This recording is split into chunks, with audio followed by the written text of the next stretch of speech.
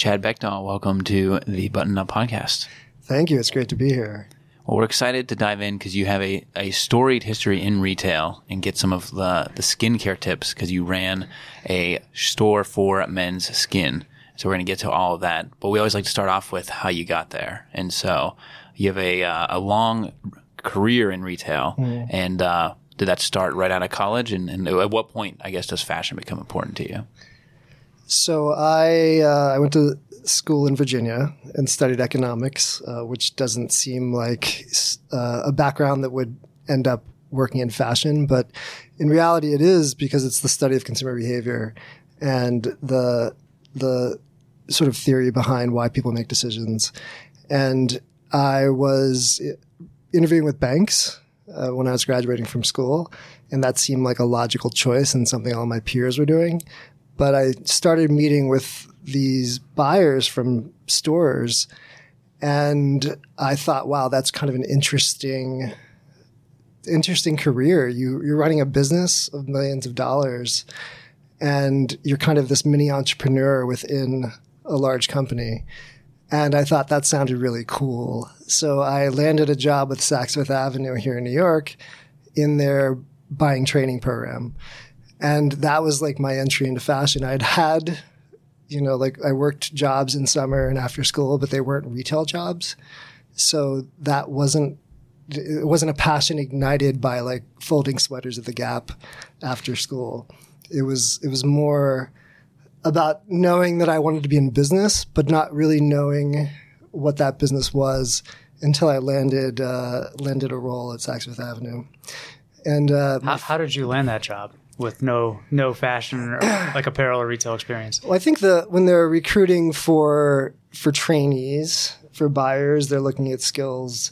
You have to be good at math. You have to be very analytical, and you have to have some creative skills. But they don't expect you to be like a fashion designer or, this is a long time. This is before blogs. This is certainly before I didn't have a phone. This is how old I am. I didn't have a mobile phone until I moved to New York to work for Saks Fifth Avenue. It's not something that was just part of life yet.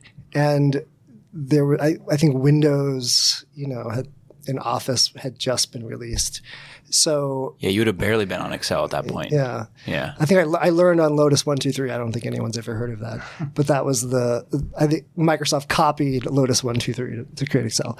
So I had those skills that were analytical, and that was kind of my entry into the business. And I always liked clothing. It was interpersonal style, and that I think probably showed when I was meeting with them. So I thought it was cool to be able to combine something that I was interested in, but I didn't really think was a job into a business like that. And when you show up, they put you through this rotation. You spend like a month working in the store on Fifth Avenue. You spend a month working in a buying office, and then you spend a month working with what are called planners. And I found my love was really in the buying office, but I could have just as easily ended up in the store field or in planning. And my first job, like day one, was like working at the polo shop at Saks Fifth Avenue and Fifth Avenue. I thought that was the coolest job. Well, that's also the era, because I had friends that started around the same time, where it was like when you started that job, you had to go out and buy a bunch of suits, right? Because you had to dress the part for the corporate way. And like I had friends that started later, and that wasn't the case. It was like suits were kind of out of there, but you had to go and buy like the nice suits so that you could look the part and really be that corporate guy. Yeah, and you're working, for what for Saks Fifth Avenue, which is a luxury company, so you can't show up like schlubby with without showing some style, but you're making nothing in terms of pay, so you have to be very scrappy and resourceful in finding things. But like I took a briefcase to work, like my first job. That's how you showed up. It was like it was a different time. So you had a crash course in retail through Saks Fifth Avenue. Yeah. Probably one of the best places you could do it, especially at the time. It's like there or Macy's or somewhere like that. And then where do you go from there? When does it start to go up? So one of my areas, so I bought women's wear. So I was in petites. So I bought clothing for women who are on the shorter side. And then I bought clothing for larger size women, so women size 14 and up. And in one of those areas, I had a private label area. So I was buying and developing product for Saks Fifth Avenue collection. And through that process, we would pick fabrics, find sourcing, we'd fit on a model. So we'd go through all the steps that are required in product development. And when I started doing that, I was like, that's what I want to do. I don't want to go to showrooms and buy things. I want to like develop what the customer is going to see. And that's more interesting. So if I can get a role with a company that's going to let me explore that, that would be what I'd want to do. And I got recruited by Abercrombie & Fitch in Columbus, Ohio. And this was back before all the scandal and all the bad things that we know about Abercrombie. This was like when they were like the cool, brand that you liked wearing. And I knew them from high school as being like a very fashionable kind of premium brand for teens. And that was like retail boot camp. So everything that I learned business-wise was at Saks Fifth Avenue. Everything I learned about product in terms of developing, sourcing product, how to present it in stores, how to put color together, how to see color, and think about consumer behavior. We'd go to colleges and interview college kids and, go out with them, talk to them, find out about their preferences. And all of that was like a different kind of training that was true vertical retail training. And this is the late 90s. So there are different eras in retail. And the era that I worked heavily in was mall-based retail expansion. So training with a vertically integrated retailer like Abercrombie & Fitch led me on the next few jobs that I took. But all of them were about controlling the product and environment for the consumer and primarily selling through malls. That's what I think most people don't realize is, especially in the 90s, most of retail was controlled by Columbus, Ohio. Yes. It's like you never expect that, but then once you learned about L Brands and everything that happened in Columbus at the time, and now like as retail started to collapse in Columbus, there's real estate tours where they'll take people around to the mansions that were built by the people who made their money in retail that are now empty because all those jobs ended up moving out. But you were there at like the heyday. That's very cool. Yeah, it was. And what I found though, I was working all the time. Like it was an amazing job. I was there 2.5 years and I worked at least 6 days a week, often 7. And I would get in at 8 in the morning and leave around midnight. And that was my life. So I can't even tell you what Columbus, Ohio is like. I can tell you what the offices were like. And then when I wasn't there, I was traveling. So it would be like on Friday, a problem would surface in Asia. And on Monday, you'd get on a flight and go to Hong Kong for 3 weeks. And that was like, I was 24. That was interesting. That was cool. But after a while, that got old. And I was like, okay, I'd probably like to live somewhere else. I was one of the places I would go for sourcing was LA to see denim factories. And when I got to LA, I was like, if I ever have the chance to live in California, that would be awesome. And there is a fashion business ecosystem in LA, but actually ended up working in San Francisco for Old Navy. And, I wish I could say I consciously made choices to work for the best of every brand, like Abercrombie & Fitch was the fastest growing retailer in history. Old Navy was the premium, the premium place to get value clothing and kind of the first of its kind. And I went there and worked for 6 years and did different product categories and loved it. And I loved living in San Francisco. But my learning at Gap was more about leadership and how to manage people in a large organization. And then I dug in deep to every product category. So I learned what makes a sweater, and how the yarns, how do you pick a yarn to make a great sweater, making denim. You learn about what goes into each kind of product.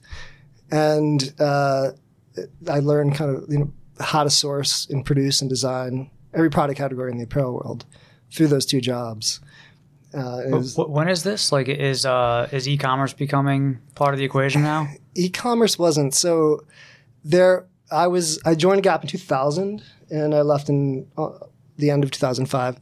And the Gap.com had started on the early part of that period. And there was a web presence. So I think Gap and Old Navy were some of the largest e-com brands at that time. But the .com boom was happening. The first round. So you had like Pets. You were also in the heart of it. Yes, in San Francisco. Yeah. So Pets.com, you had eBay, you had these red envelope. e-commerce at that time just meant sell something on the internet. It didn't matter what it was. It was just like, oh, we're part of e-commerce.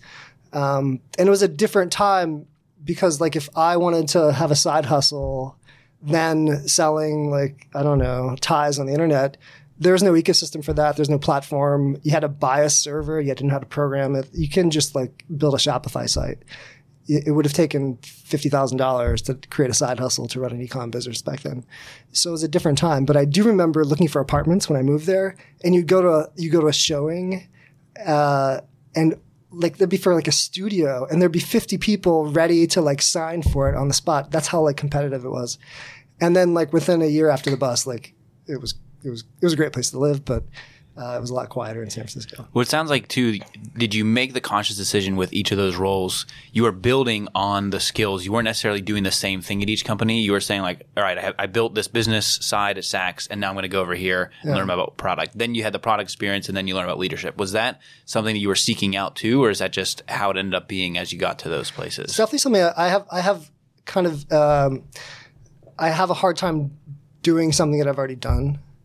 And that's probably sometimes to my detriment because I turn down opportunities that leverage things that I've done. So when people are like, you want to hire someone, often the brief is find me someone who's doing this. And I'm always like, well, I've done that already. I don't want that kind of role. So I do look for how can I build on a skill set or deepen my knowledge base, or learn about a category that I don't know about. And it's rewarding for me. And also, I feel like it makes me a better retailer, merchant, leader, and it keeps me really in touch with what's happening with consumers.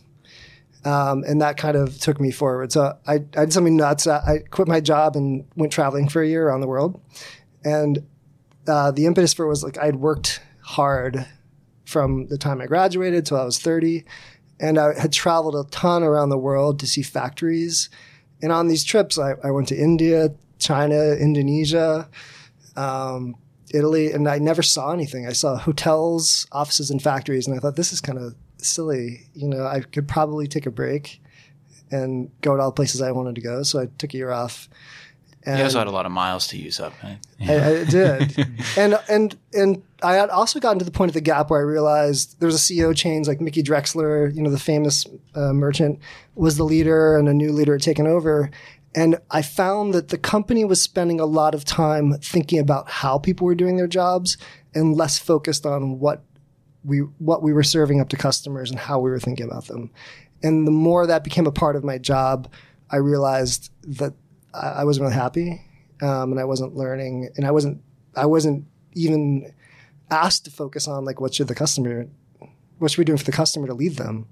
The philosophy was like, we'll just give them what they want. And that when we got to that point, I realized, one, that I needed to take a break, and two, the Gap was on a trajectory that they're still on today. Well, it was also like the core competency of Mickey Drexler, though, is like retail merchant prints, right? So his product, it was always the product was the focus. Yes. And then you bring in somebody else who's on the business side, and he's like, all right, it's exactly what you were saying. They had an operator, and they've had really talented operators lead the company since then, and probably have created a tremendous amount of efficiency and cost basis, but they have done not a lot to excite the customer over the years. And I think that's something that you see in the retail world. I've seen it happen in the retail world. As businesses got very large, they became more run by operators and less so by creative talent. It's the exact argument with Apple now with Tim Cook versus with Steve Jobs. Yeah, happened around the same time. It is, and I made the switch. I'm glad you mentioned Apple, and this has nothing to do with my fashion background. Speaking of San Francisco, I made the switch to Samsung because I now use my phone a lot more for my business, and I wanted the best camera in a phone. And the S9, when I bought it, was better than the iPhone X and the 8. And I just upgraded the 10. It's still a better phone technologically than the newest iPhone 11, even the Pro. And what I see is they're iterating and not reinventing. Like the innovation at Apple has kind of stopped, and they focused on the brand of being Apple. So now it's a luxury status item more than it is the most innovative technology, which is where they were. Anyway. Well, the best product they've made in the past 6 years are the AirPods. bar none. For sure. But you can't experience them without having the phone. And that. Okay, so you travel around the world. Yeah. You go to all these places you want to see. What were like the two places you most wanted to go to? I spent a lot of time hiking when I lived in the Bay Area. So I wanted to go hiking in Nepal. So I spent a month doing the Annapurna circuit. So you can do 2 long hikes there. You can, without like climbing Mount Everest, you can go to Mount Everest Base Camp and then back, which is an out and back hike, or you can do the circuit around the Annapurna mountain range.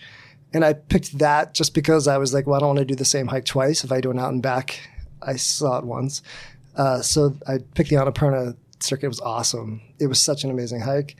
And there are no roads. So for like a month, you don't see any cars. You're just hiking through all these villages and staying in local inns or like with families. And that was like the coolest experience. Also very physically challenging. Yeah. But I was younger then. Yeah, you had the endurance from San Francisco. Yeah. So. Was this solo travel? It was solo. So I hired a guide to take me just because I don't know the language, and I thought that would be responsible. I did almost get kidnapped by Maoists, but that's another story. And then the second place I spent a lot of time was Japan, and that for me rekindled my love affair with fashion. And made me realize that I was right in analyzing what was happening with the Gap's business, and I wanted to get back into vertical retail and own more of the business. So I took a job with a kids company called The Children's Place. They were the largest specialty retailer of kids clothing in America at that time, and I headed up the boys business. And it was like a cool reimmersion into vertical retail, where I could control the entire product and message on at least half the store. And it was like a family-run business, even though it was public. It was fun. It was like a smaller lab to do things. And I was happy. I was living in New York, and then I got recruited to work for Levi's to head up buying for their retail stores. Back to San Francisco. And that decision was really about leadership. There was a person I wanted to work for. And I had interviewed with Levi when I came back from my trips. I was interviewing with a bunch of companies. I had an interview with Levi's, but I ended up taking this role with Children's Place. And then they got a new leader in for the retail division, and I was like, okay, I'd love to work. I wasn't thinking about moving, but that ended up being the favorite role I've ever had. Levi's, everyone knows Levi's. When I worked for Levi's for 4 years, anywhere I went around the world, someone had a story to tell me about their favorite Levi's jeans or an experience with the brand. And that was like a brand experience. So working for Levi's was a brand experience. Really thinking about above product level, about like how a brand is positioned, how it's marketed, how to engage consumers at different levels. It's so much more than just the 4 walls of a store. It's consumer segmentation. So they sell Levi's at Kohl's, and you can buy it now, I think, at you could buy it at Barney's, you can buy it at Saks Fifth Avenue, and it's still Levi's. So you have different consumers having different experiences with the brand, and you have to create that. And what was the role you had at Levi? So I had 2 big roles. One was heading up the full price retail stores, merchandising, and in that I had all these moonlighting roles. So I was headed up revamping the women's global denim line. It was called Curve ID. I had to collaborate with leaders around the world, and that was like a truly global project that was like 9 months, trying to create jeans that women would love from Levi's. It's no secret that men love Levi's, and women, it's lower on the list for favorite brands for women. And then I moved over to head up the factory store division, which is truly an entrepreneurial experience because it had been run by a different company. Levi's took back the rights. And they had really no product development, like pipeline, not a process for like how to create product for the stores. And I know you did a video on the kind of the outlet model and what it's about. The outlet stores in the world, whether you call them factory stores or outlet stores, the products in those stores are designed and produced for those stores. There may be a very, very small percentage which are like, things from last season from the full price stores or wholesale accounts. It's almost never like second quality goods. It used to be that, but it's a full store made for that location. And my job was like elevating it as much as possible to say like the people shopping in factory malls want to look great too. And they're of the same demographic as people who are shopping in malls. There's not a lower expectation. They expect a value, but today people expect value when they're shopping in the mall. So what I did was build a team, and I elevated I worked to elevate the experience and the product in the stores. And it was such a great entrepreneurial experience within a huge company that I exercised product skills and then leadership skills to get things done. Okay, so you did essentially the same role that you did at Saks almost 20 years prior to that. How much did the process change from doing it at Saks to then doing it 20 years later in a very similar capacity? The thinking is similar because the number one thing I think about every single day is consumers. And when you're in the retail business, you got a report card every day. The customers tell you how they're doing. What'd you sell? Yeah. Like, did you sell? How'd you do it relative to expectations? And then, 2 days, 3 days, that starts a trend. And so that is the same. But the biggest difference versus Saks is, the accountability is on me and my team to create the product and lead the experience that the rest of the teams are going to deliver in terms of store operations, visual marketing, merchandising, all that stuff. Where at Saks Fifth Avenue, you're piecing together, in any department store buyer, you're piecing together product into a shop from multiple brands. And you want to be on trend, but you also want to try to create something that's distinctive from what other department stores carry. So a similarity is when you're running retail within a company that has a large wholesale business, you want the retail stores to have an exclusive experience and product that can't be found anywhere else and is the best the brand has to offer. And when you're a buyer at Saks Fifth Avenue or Bergdorf's or Bloomingdale's, you want exclusive product that they can't find at the other stores. So that kind of thinking is the same. It's just a competitive advantage that you try to create when without that focus, you'd have the same product as everyone else. So what are some of the things that you did to elevate that factory store experience? So one of the things we did, I mentioned I worked on this revamping of the women's denim line. And my peers around the world saw that it's like a premium offering for women's denim. And it was definitely made in the best fabrics. And when I moved over to the factory store division, I wanted to bring that platform with me just for the simple reason that if those are the best fitting jeans in the world for women, shouldn't they be in the factory stores too? Because that's a Levi's store also. And not everyone was on board with kind of that decision. So that was one thing. And then bringing more of the marketing messages. So the same, if there was at that time, the marketing campaign for Levi's was driven by Wieden and Kennedy. It was called Go Forth. And there was print, there was television advertising, and we were able to bring that into the Levi's stores so that the cues are the same. If someone's engaging with the brand, and those are the early days of social media, either through that or advertising, that's kind of what they're hearing. And so many things. We reformatted the stores, came up with a new store design that was more premium in its nature.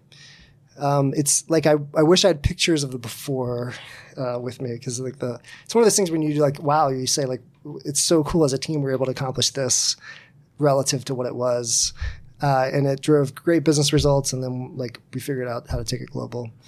But it's one of those things where it was more than just product. Product was a key part of it. Without the product, we couldn't have done the other things. You can improve the environment but not change the product. And you probably won't get very much improvement in sales.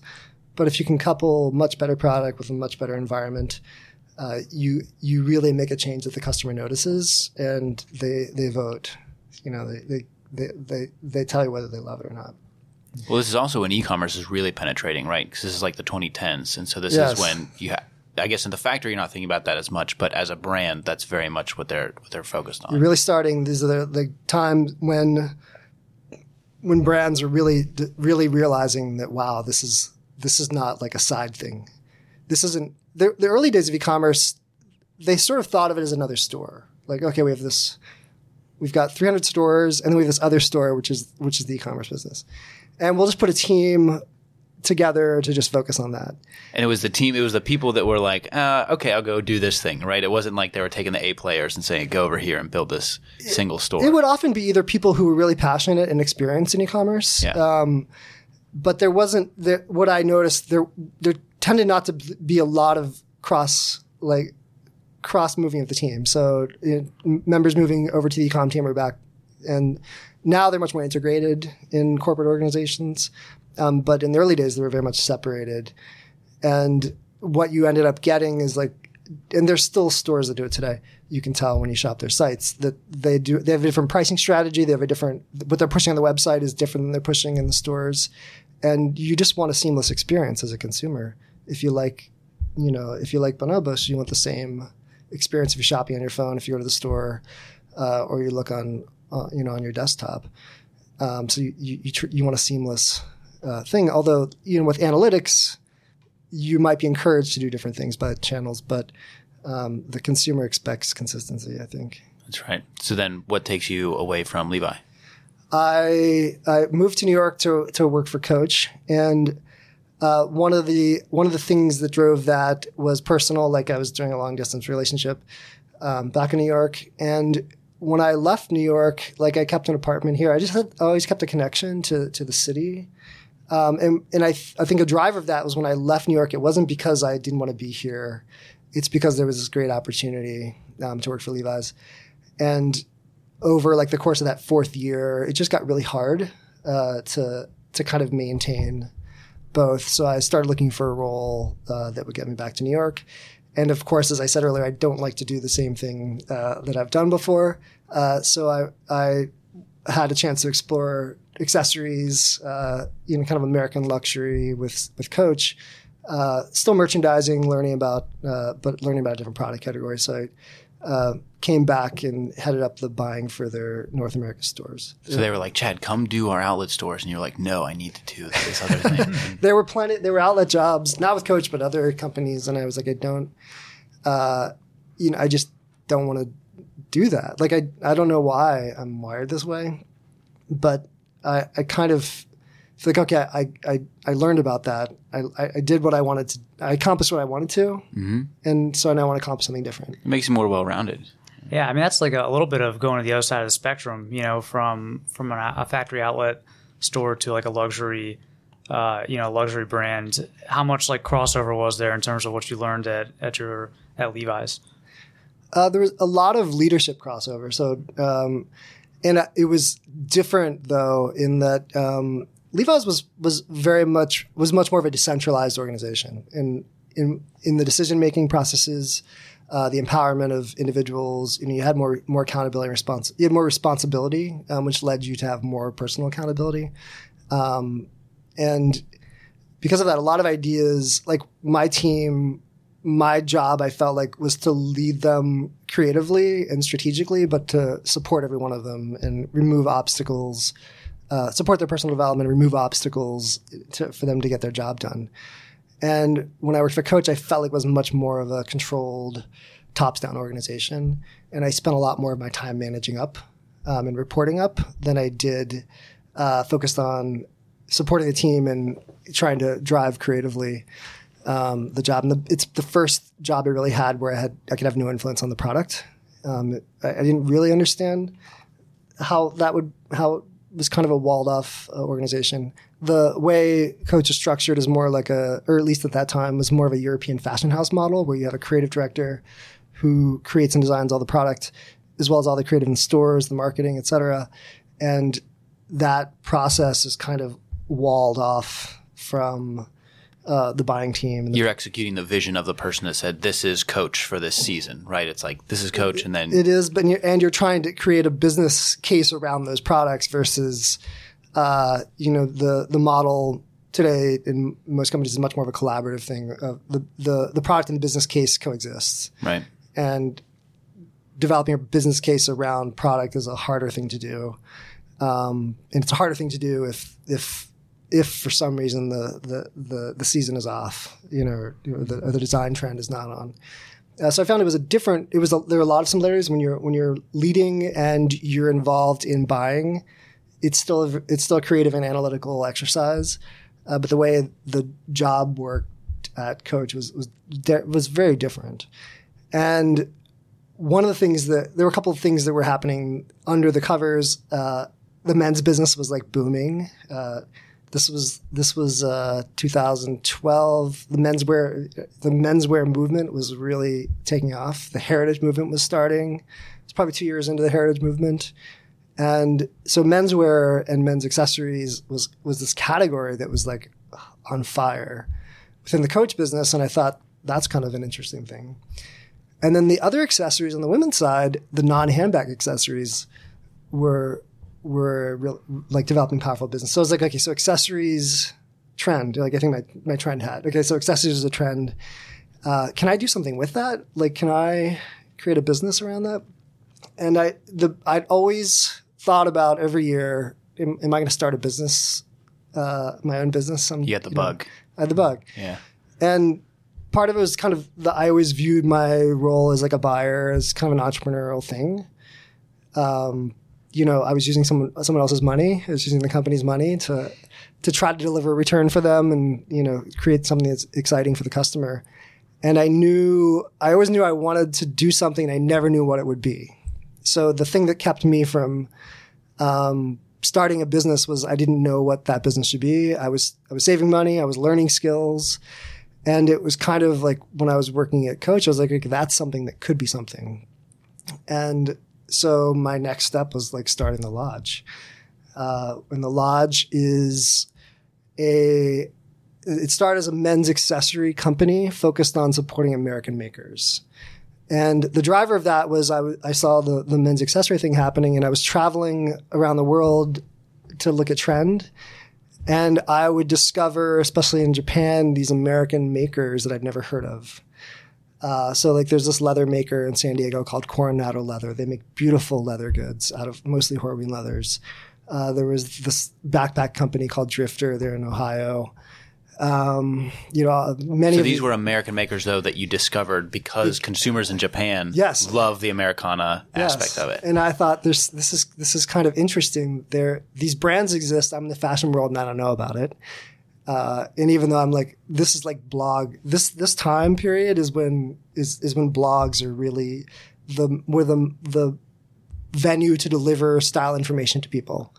And this is when a friend of the show, Dan Trepanier, is really exploding here. And Best dressed man of the year. Yeah, all that, yeah. So these Japanese menswear enthusiasts are basically discovering these like heritage American brands on like Reddit and Tumblr blogs.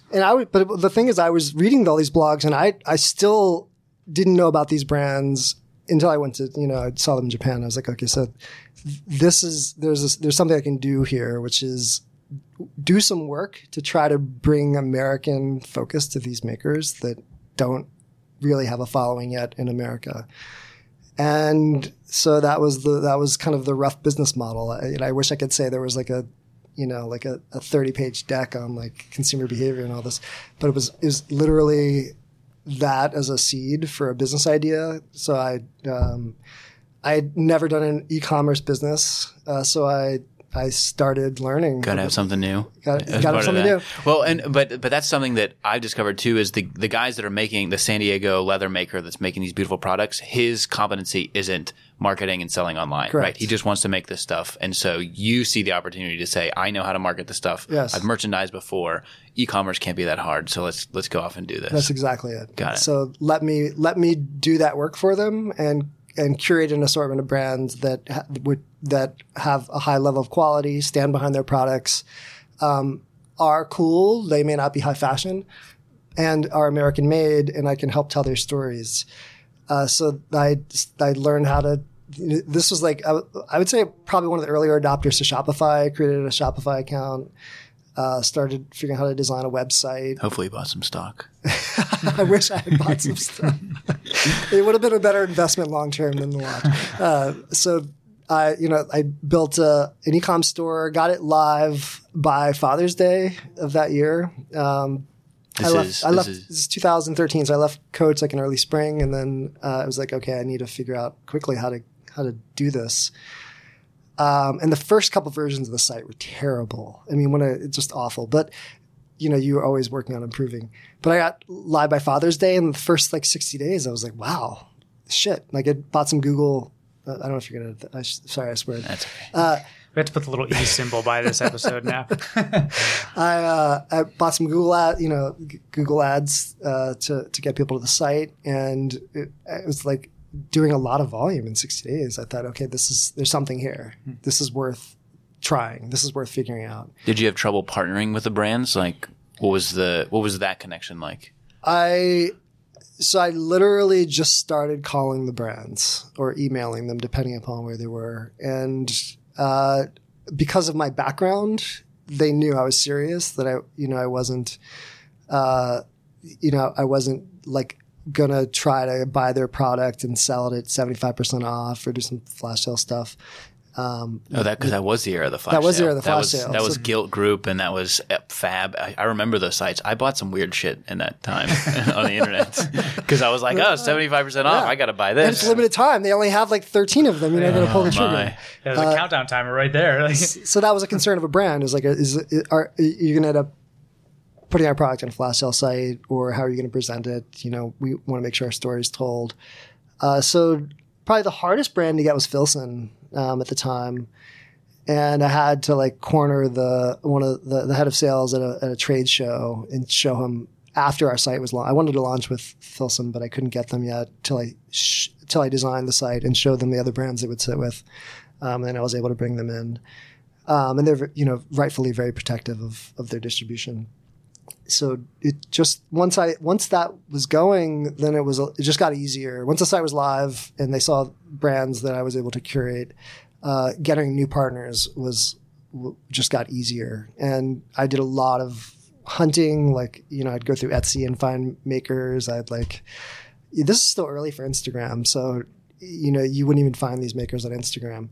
I would go to trade shows, but over time, what I realized is if they're at a trade show, it's too late. If they're a trade show, they have the resources They're big enough to invest in the trade show. Yes. And so then they have the exposure that I can't really add benefit to what they're doing. And so that was the model for a couple of years. Within that, we've partnered with over 250 brands. One of the downsides of focusing on American made is probably about a third of those makers went out of business. And then the other 2/3, they grew with us, but then they also grew their capabilities with e-commerce and marketing as tools improved. So, and what's the storytelling? You're saying you were also doing blogs and features. We're doing blog features. Doing social media posts about them. So you had the content arm too. The content arm, and then sharing that through our newsletter and then on our site. You have a team at this point? I had a team. So the first 6 months were a solo effort. And then, so I literally started this business in my garage. I was renting a house in Pennsylvania. And I set up a photo studio. I had to learn to photograph. I didn't know how to photograph. But I realized I'm probably gonna have 1,000 SKUs or more. And I need to rotate products. So if I hire a photographer, that's going to be expensive. Can I learn to do photography in a way that I can get it 80% good, versus 100% perfection? And I set up a photo studio. I was shipping all the orders, taking them to the local post office. And then I moved the operation to Brooklyn and got a space and started hiring to help with it. So, and then from there, I was okay, I'm in New York City. There are 10 million people here. I should go where the people are. When you're in e-commerce, you're focused on getting people to you. In retail, I was okay, there's people here, let me go to them. So I started doing pop-ups. And when I realized the people loved hearing about the stories, okay, tell me about, tell me about this wallet. A lot of the questions were why is this wallet $130? Mm-hmm. Or it'd be tell me about this wallet. It's kind of unique. And then you could tell the story of the maker and why the product is what it is. And that is an easier thing to accomplish in person than it is digitally. So as I was doing pop-ups, and the financial results and the engagement were so positive that I was okay, I have to open a store. Well, you said you had done like dozens of pop-ups in 1 year, right? You did, and it's no small feat to like not only land the space, bring the stuff there. Like it's a big deal. It's a lot of work. Yeah. And a lot of that work was like I would do it. You know, if it was a small enough pop-up, I would manage it, pack up the merchandise, or have people pack up the merchandise. Then I take it to wherever the pop-up was, unpack it, merch it, sell it, pack it back up, go home. And that was like I'm glad I did that before opening a store, because it allowed me to create the visual language of the store and how I saw product working together. When you have to show up into different spaces, like it could be a room like this, or it could be a room with like one wall and the rest, the sides are open, or you had to do a pop up in the middle of like a basketball size room, a basketball court size room. You figure ways to like create engaging spaces that are also on brand for you. And so I had to, doing that dozens of times helped me formulate what I would want my store to look like when I decided to open a store. So after a year, we opened a store in New York.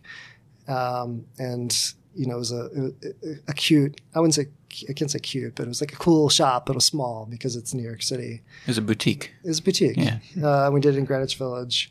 And I ran that for 5 years, and I closed it at the end of October. Our lease was up.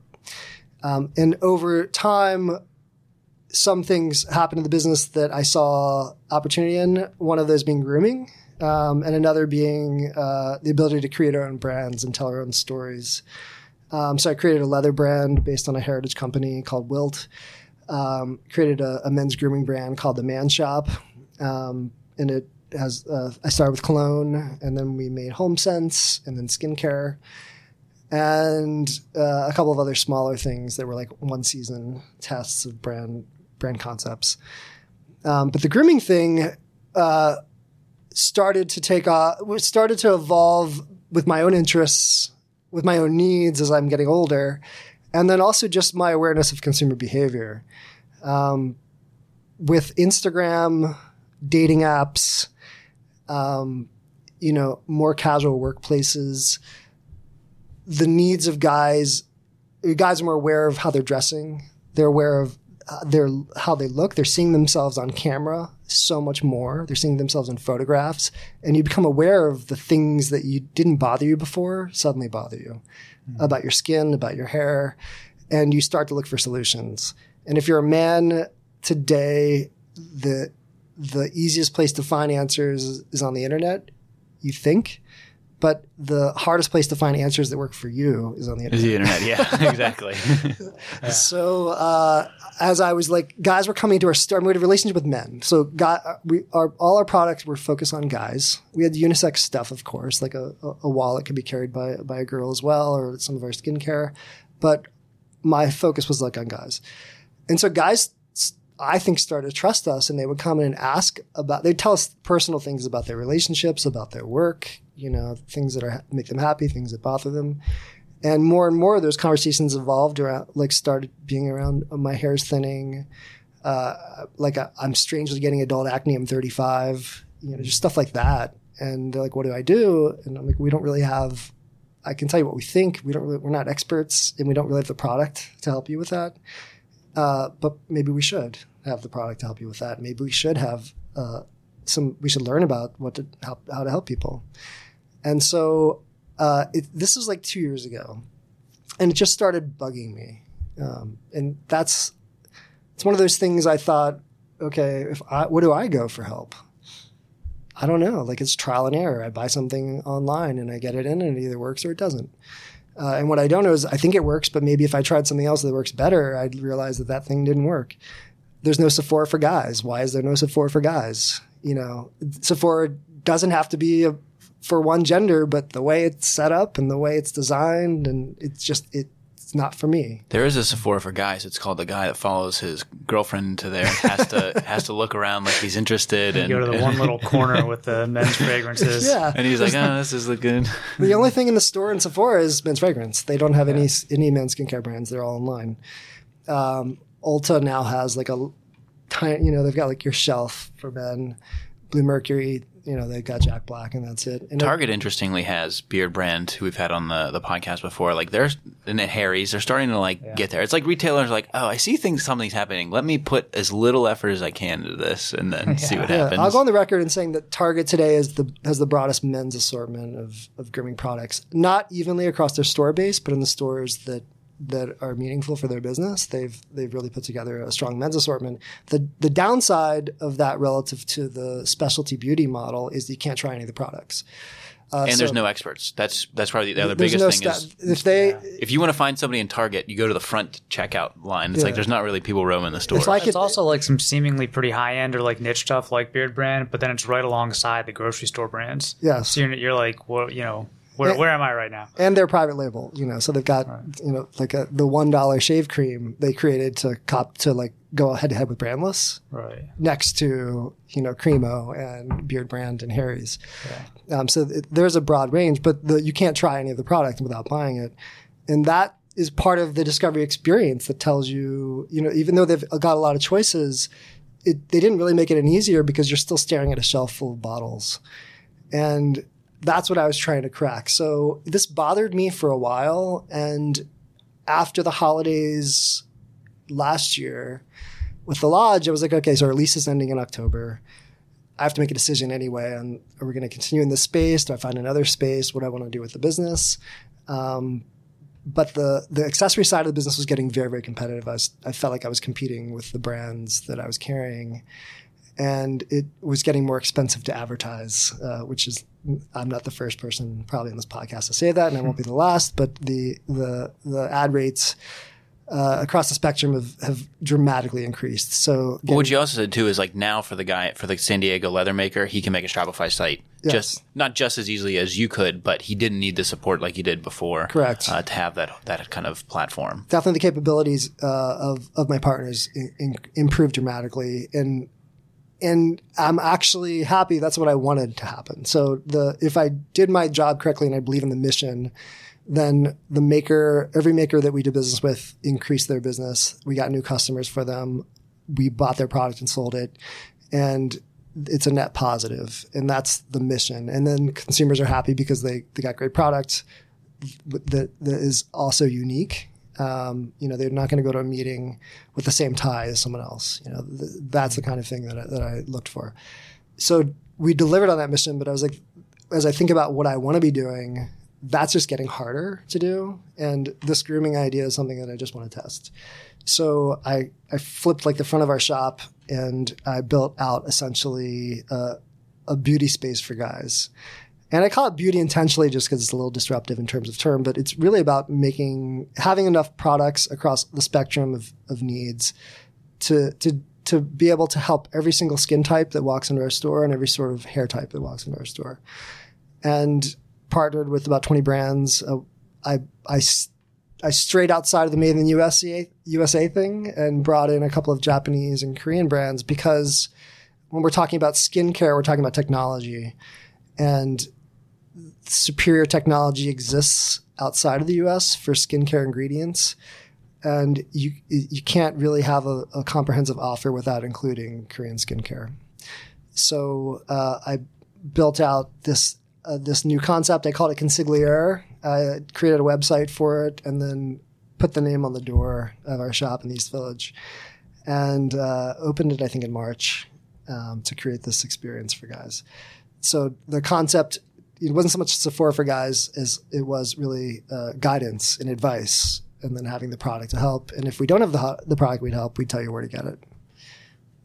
So that was part of kind of an interesting twist on the journey of being in the clothing and fashion business, I would say. How to go for 7 or 8 months, right? So March to October. Yeah, it was fantastic. Our conversion was extremely high. So if you're in the e-commerce business, like conversion on your site is going to be between 1.5 to 3%. If you're like exceptional, it's above that. If you're getting a lot of traffic that's bouncing, it's below that. In the retail world, you're looking for about 20% conversion. You can be 30 if you're a destination kind of store, different than like Whole Foods or Trader Joe's or Target. When you're going there, you're buying something. You're not just browsing. So in the Lodge store, when we were doing accessories, we'd average about 37% conversion. We were getting 60% conversion on the grooming products. But what I learned was, as a destination, it can't be a destination on its own. So what that means is there's not enough draw for guys to go out of their way to come and shop in East Village for grooming products. But if we can get them here to the space, then we can help them find the right products for them. So I learned from the test it's a good business as part of something else, but not as a full grooming business today, in this model. But it gave me a pretty deep education about skincare products, grooming products, the ingredients that go in them, and what to use and not to use in products. I still have our in-house men's grooming line called the Man Shop, and we're developing products for that, a more comprehensive skincare line, and that education has helped me. And in my research in building out Consigliere, I went to Korea to study skincare brands. I went to Bali to study natural skincare. I did an in-depth survey of the whole beauty market in the U.S. So now I'm an odd skincare and beauty expert. Well, it also gave you frontline retail experience that you would have been separated from at being in the retail space. You were doing more merchandising, management, leadership, and that sort of thing, and you hadn't been standing in a shop trying to get the conversions and that sort of thing. Exactly. The entire entrepreneurial journey of the Lodge was complementary, but added depth to all of my experiences being a retailer, because I hadn't, other than a day here or there where we worked in the corporate office, we'd go work in the store. I hadn't actually worked in a store until I started my company. And the difference between an aggregation of data about consumer behavior and having people come in and tell you, this is what I'm looking for, or I like this or I don't, or having a conversation about trends or product, it's just a totally different context and so much richer in terms of information.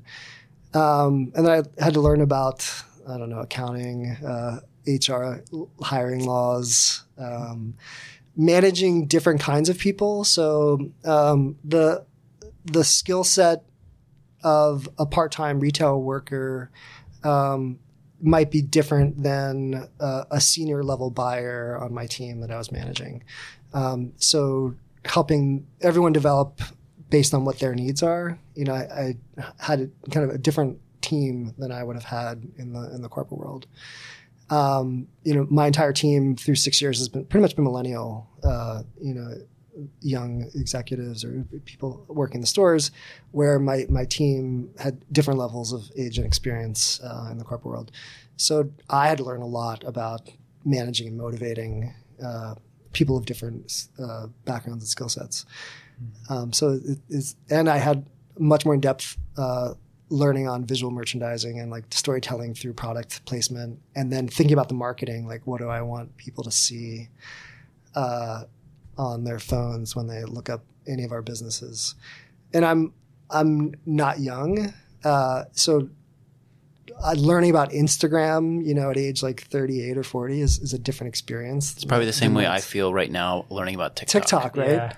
Yeah. Me on TikTok, I'm I'm definitely getting old. This is weird. Yeah, when I go on TikTok because it's entertaining, but also I'm trying to understand what people are doing with their time, and I'm I can't believe the stuff that 12-year-olds are talking about, and then it's so it's just the way of communicating and sharing is just so different, than it was even 5 years ago with Instagram and Snapchat. So the one thing that I know that is a truth, and it's a timeless truth, is that things will never be the way they are. They're always going to change. So you have to constantly embrace change, and you have to try to predict the next change, and take yourself there. Not so much to say I'm going to make a fortune because I'm ahead of the trend, just so you can you can change your mindset to say okay, the way I might be happy with the way things are right now, but it's not going to stay this way. And I can let it change and affect me, or I can actually realize that it's going to go that way. Well, it's also the history doesn't repeat, it rhymes, right? So like you got to see like, this stuff happened over here and this thing, and it's like you're saying, like you saw men's accessories exploding, you saw men's business exploding, you saw accessories exploding, put those two together, e-com's over here, and then you have a winning formula. And so that's very cool. What are some of the things that you notice trend-wise for the mistakes guys make with skincare? Is it washing their face with a bar of soap? Because that's what I keep hearing. Like women will say that all day long. The biggest mistake really is the first mistake is not taking the step to like self-identify. And what I mean by that is understanding your skin type affects all the decisions you make, positive and negative. So using a bar of soap to wash your face can be fine, but it's a highly your skin's slightly acidic.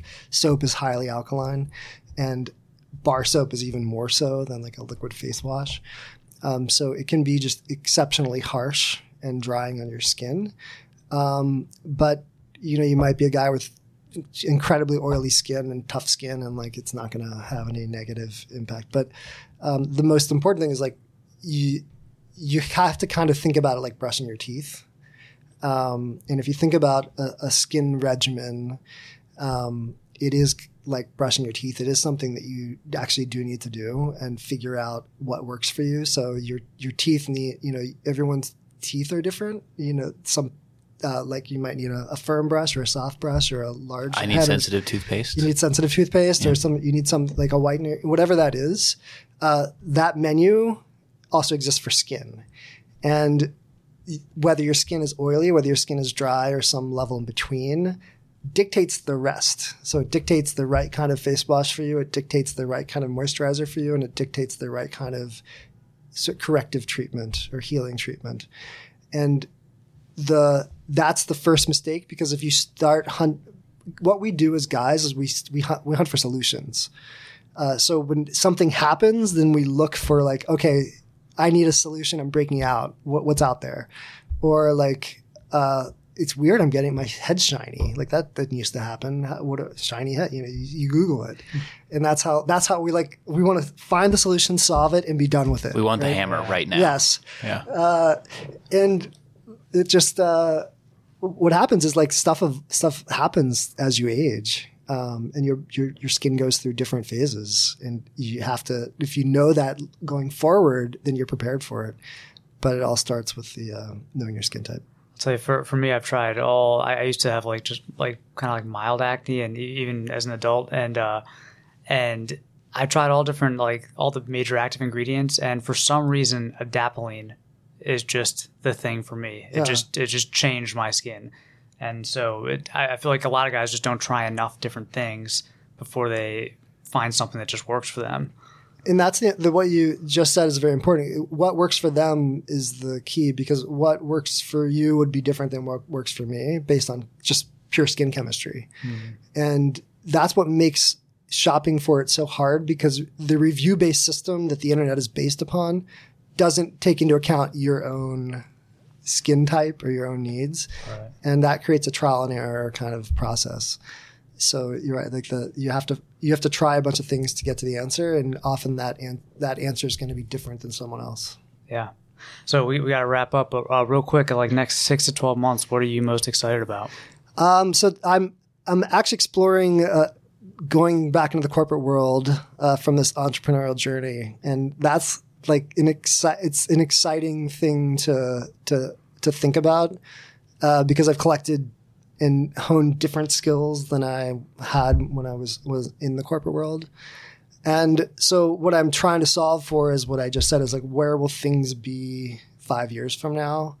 And how do I join something that's going to get ahead of it and not be backwards looking? And that to me is the most exciting thing. Well, I would do a whole hour just on Chad describing skin types and skincare, because let's do a bonus episode on that. I've tried to get, I want Chad on my YouTube channel, because there's just not good information for guys out there like this, and that's why, like, when we had coffee a few weeks ago, and I was just like, just tell me more. It's like, I want to know more, because my wife helps me out a lot. My wife will like get me like moisturizers and washes and everything, and she's really into the ingredients, but there isn't really that for guys, and so it's very fascinating. So you have a real gold treasure trove in there. So. And the caveat I would give, that's like my girlfriend has the same, like a ton of different kinds of products, and I've discovered new brands through her like cabinet. But one of the things that is definitely different in a woman's regimen, especially at nighttime, is the use of oils on the skin. So a lot of oil-based serums women tend to apply at the skin to help the skin recover. And most guys tend to shy away from the oil because, especially if you're younger, skin tends on the oilier side. So there can be a different reaction to adding oil-based serums to the skin. Gold. That's what I'm telling you. All right. Well, Gems. where should we point people to? Just because you get the Lodge still running in the Man Shop? Yeah. So go to the man.shop, and you'll see a solid core line of men's skincare and cologne. And in the first quarter of next year, we'll have more serums and that sort of product. And then lodgegoods.com has some of our favorite accessories, more in a scaled down form that we had in the store, but all American made, things like wallets, valet trays, gloves, that sort of thing. Fantastic. Yeah. Well, Chad, thanks for coming on the Button Up Podcast. Really appreciate having you on. It's a pleasure to be here. We're in the middle of the garment district in New York City, so it's a fantastic place to talk about fashion and retail. That's right. All right. Thank you. Thank you.